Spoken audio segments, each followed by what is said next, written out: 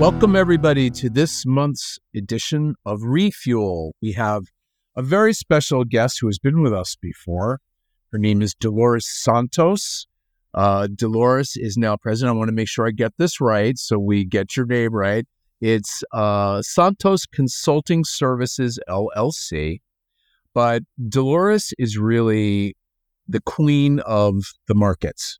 So I've been doing this for a long time. Dolores has been doing it a bit longer than I am, but I always use Dolores as my go-to when it comes to complicated issues within the industry that affects the downstream. And she's got a very, very lengthy background on the supply side. So welcome, Dolores. How are you? Thank you, Scott. Thank you for the kind words. Doing great out here in California. That hurricane went by, so...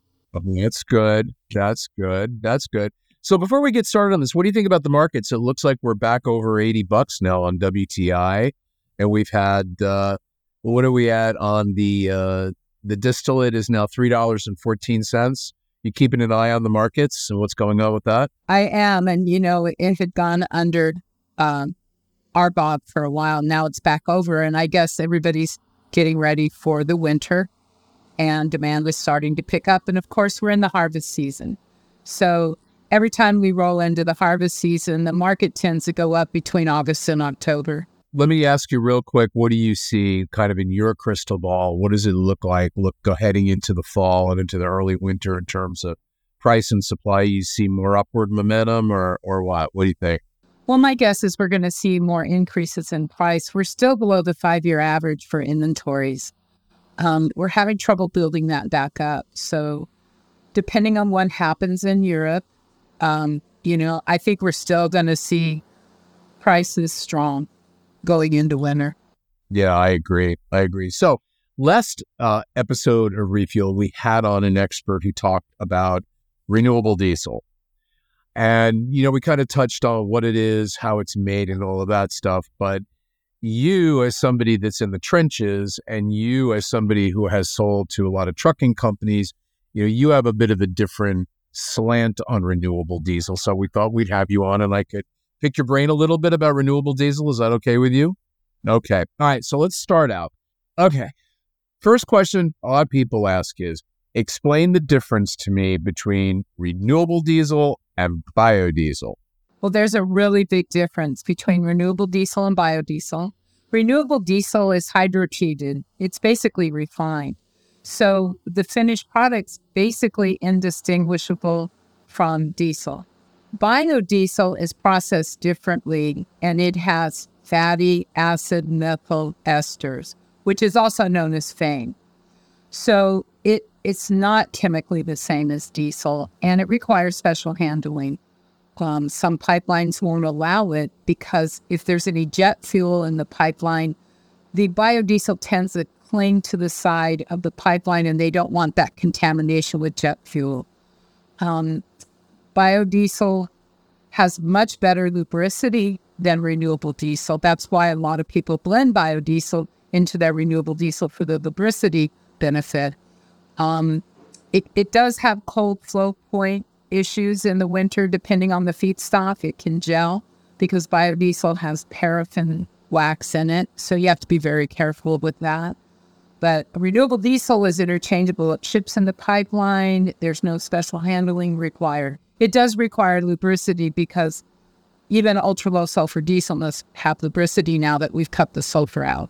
So correct me if I'm wrong, but we call renewable diesel a drop-in fuel, right? Correct.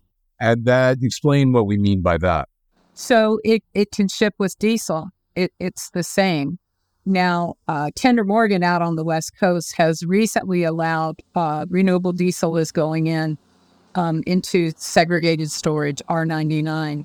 But you can put renewable diesel or fossil diesel in your truck. There's no limit. What produces it, Dolores? Because I understand, and correct me if I'm wrong, it is a pretty balanced market right now. There's not a big spot market for it because most of the barrels are contracted. But that's going to change, right? And walk us through a little bit of that if you can. So domestically, Diamond Green is really big. I think they're number one in the U.S. You've got Marathon and Dickinson. as well as Marathon and Martinez. They're now producing about 17,000 barrels a day of renewable diesel. That refinery shut down in 2020, and by the end of 2023, they're going to be producing about 50,000 barrels a day of renewable diesel. HollyFrontier, there's some other smaller production plants. REG has a production plant. Neste is a very big importer of renewable diesel, and they bring in the lion's share of renewable right now into the West Coast. And there's some other plants coming up, New Rise in Nevada, and some Midwest production. Okay, so is it safe to say that this market that maybe seems balanced to somewhat tight is going to be, there should be more of it as we head into 2024, correct? Correct. And Phillips 66 in the Bay Area is also producing about 8,000 barrels a day. They plan to shut their refinery down in 2024 and just produce renewable diesel. And they're going to be close to 50,000 barrels a day as well. And, renewable diesel is earmarked for the states that have climate change programs. That's California, Oregon, Washington, and in Canada, British Columbia. Okay, that's where the credits come in, right? That's where the credits come in. Okay. Correct. So when we talk about renewable diesel, we talk about R99 and we talk about R100, right?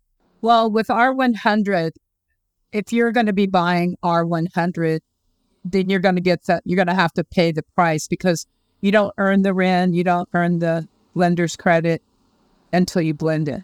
So in most cases, it's going to be sold as R99. Okay, and how does it get, so what do they blend it with to get it to R99?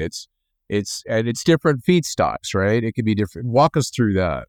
In most cases, it's actually R99.9.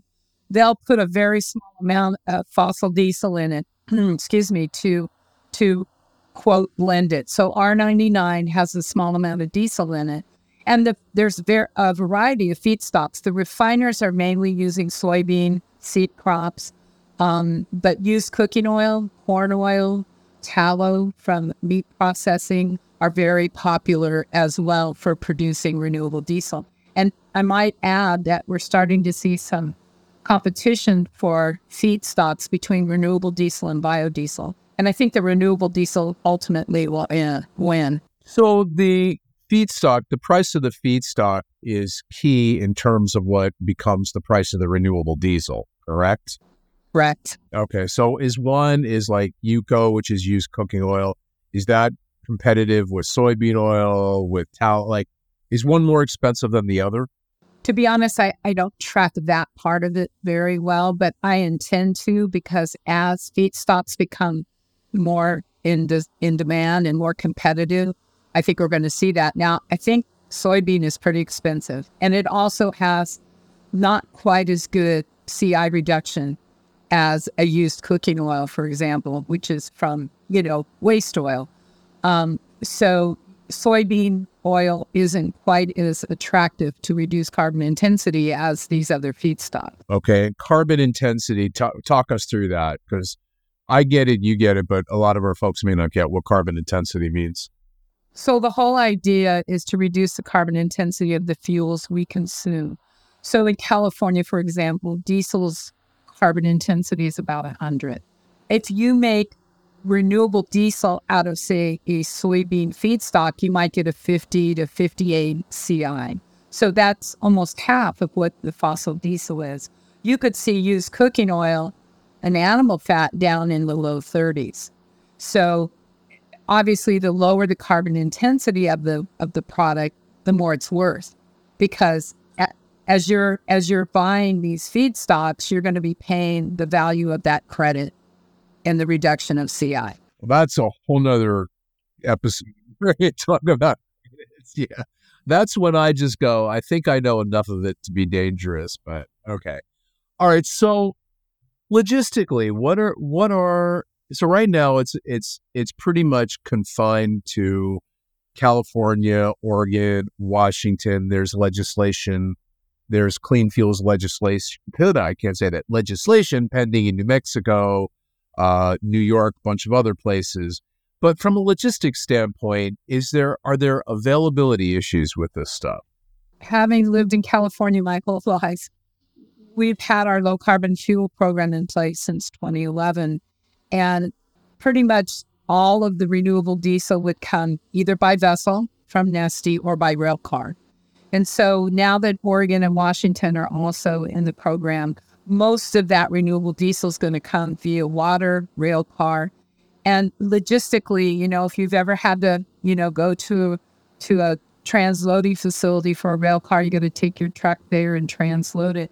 It creates another layer of logistics, and I'm sure those in the freight industry understand. It's not the same as going up to a pipeline terminal and fueling your truck there. So in many cases, it has to be transloaded, taken to another facility, and then sold.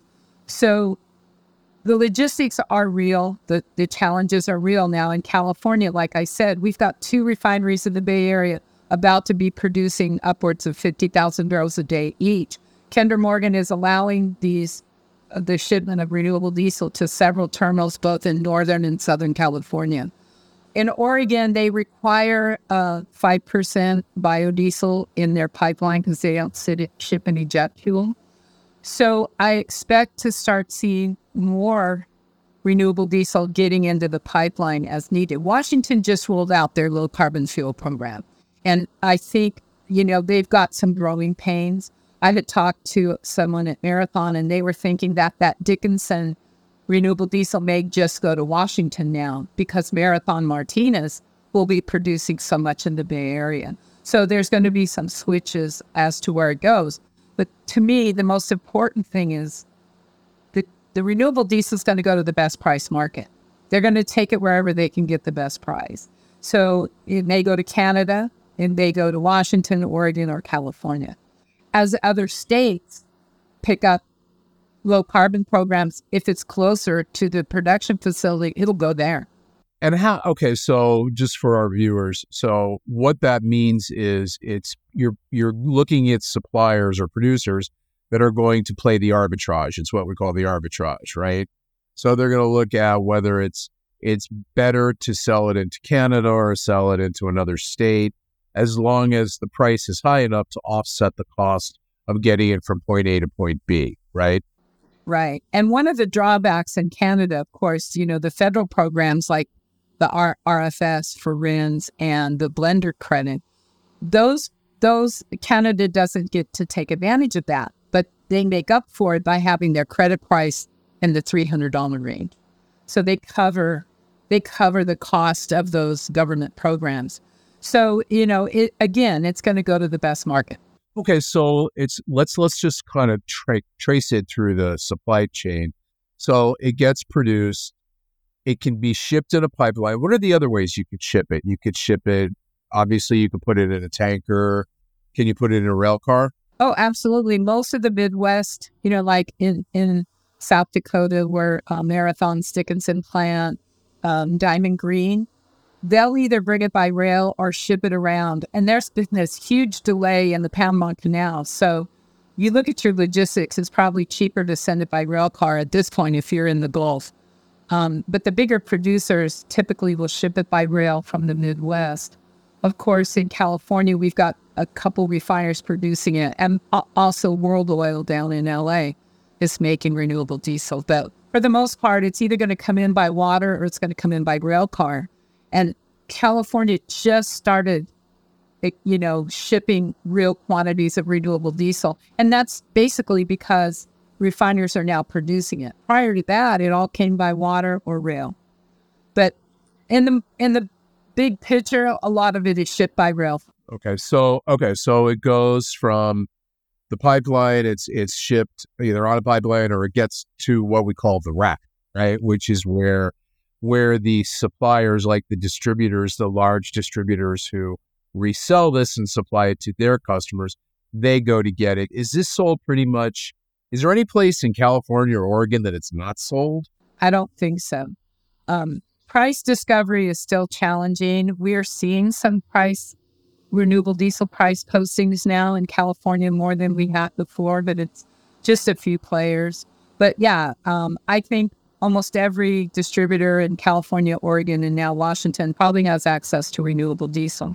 Okay, so let's talk about price. So is this competitive with ultra low sulfur diesel or carb diesel, or like, it's a new market, it's a nascent market, right? And you and I have been through this before, and those markets kind of take a while to discover themselves. But if a guy decides to pull up, if he's told that he has to pull up to a truck stop that sells renewable diesel, is he going to be paying more for that, or what? What's the story with that?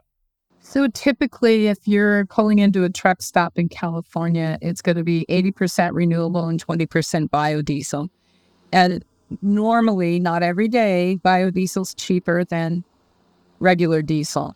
So you may see a discount for the renewable R80B20 blend. But at the end of the day, it competes with fossil diesel. And for the most part, renewable diesel pricing also includes those climate fee charges, even though they're not 100% applicable. I want to point out that renewable diesel does have some obligation under cap and trade, at least in California, but it's a very small obligation for emissions. But for the most part, when you have a 42-cent LCFS and cap and trade obligation, that gets added to the rack price. And typically you'll see renewable diesel a little bit below that price. It might be discounted a few cents, but it's going to compete with a fully loaded carb diesel price or fully loaded diesel price that has whatever climate fees are included. And in terms of supply, so pretty much most of the major truck stop chains are offering this, right? Absolutely. Like I said, in California, it's going to be the R80B20. But if you're in the Midwest, I took my RV to South Dakota last year, and it's an 80-20 blend for diesel with 80% regular diesel and 20% biodiesel. But once you get into the obligated states, Oregon, California, Washington, those truck stops are going to have renewable and bio because of the climate, the credits for the climate charges. Well, from the driver's perspective, really, and you and I talked a little bit about this yesterday, it really, if it's required in the state, they have to use it. But at the end of the day, what it really boils down to is they're going to go where it's cheapest if that's what they do, right? Well, it's all about price. If you don't have a mandate to use a particular product, you're going to go for the best price. Let's face it, your rig's getting 4 to 5 miles to a gallon. You want the most economical price you can get. If it's mandated, then obviously you're going to pull the product that you've been mandated to pull. But price is still the driving issue, in my opinion. Well, we know that that's how this market works, right? All right, so people have been asking me about performance of it, especially with lubricity, and you touched on that before. Walk us through what that means, and are there lubricity issues with this, or do they not need to worry? So back years ago, when we went to ultra low sulfur diesel, we immediately learned that removing the sulfur impacted lubricity of the diesel in a big way. And so we had to overnight come up with a lubricity additive to get the fuel back up to spec so it didn't damage the diesel engine. So ultra low sulfur diesels had to have lubricity additives since we switched. Renewable diesel doesn't have lubricity as well. And so it needs a lubricity additive, which it can handle without any problem. And like I said, in a lot of cases, suppliers will blend biodiesel because biodiesel is very rich in lubricity. So if you blend 20% biodiesel, you don't need to put an additive in for lubricity with your renewable or regular diesel. So the biggest benefit of the biodiesel is that lubricity character. And in terms of what else did I want to ask you about this? Is there anything that anybody who is driving a truck really needs to be concerned with this? It almost seems like it's not a big deal, and it's somewhat of a non-event because it's a drop-in fuel, right? Renewable diesel is definitely a drop-in fuel. Years ago, when we started doing a B20 blend in the Bay Area, we found that our filters on our dispensers clogged up pretty quickly, and we were having to change out filters on our dispensers. I think if you're doing a 20% blend with your diesel or renewable diesel, the people selling the fuel have to be on top of cleaning out the filters and changing out filters at dispensers. I mean, that was our main issue, was the filters having to be changed. Now, depending on the feedstock, that particulate matter can be more or less. So, it all depends on the different feedstocks. But that was the number one thing was, clogging fuel filters. I think that's probably improved over time. We have a few minutes left, and I just want to ask you one important thing about this. So, and this doesn't necessarily hit the guy that's putting it in his truck, right? But it does affect the price. How can you hedge this? Is there a way for the suppliers to hedge the volatility in the price, or what in our closing, we have like maybe 3 minutes left. What do you think about that? So that is really an issue. I mean, obviously, if you're going to be hedging, diesel, you're going to be looking at heating oil plus or minus the basis differential, where your market's trading. And we're seeing less and less people willing to trade those basis differentials.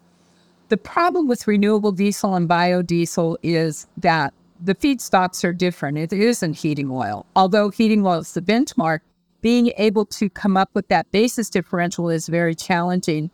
Elaine Levin, as you know, her and I have discussed this, and there has to be some tools to be developed so that we can hedge it better. And one thing people are looking at is maybe hedging feedstocks as a way to help hedge any risk you may have with renewable diesel or biodiesel.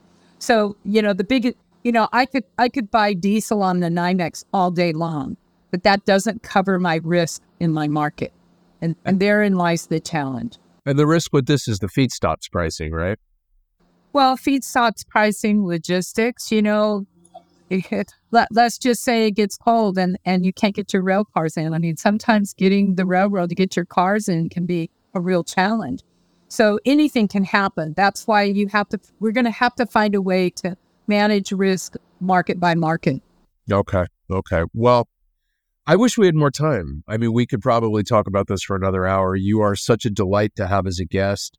If anyone that's viewing this has some interest in talking to Dolores directly, as I said, Santos Consulting Services, LLC, just the best there is. And hopefully you'll come back again and we'll talk about something else. Great, Scott. Thank you so much. I love this industry just a little too much, I think. Yeah. Well, thank you, my dear. Again, always a pleasure. We'll talk to you soon.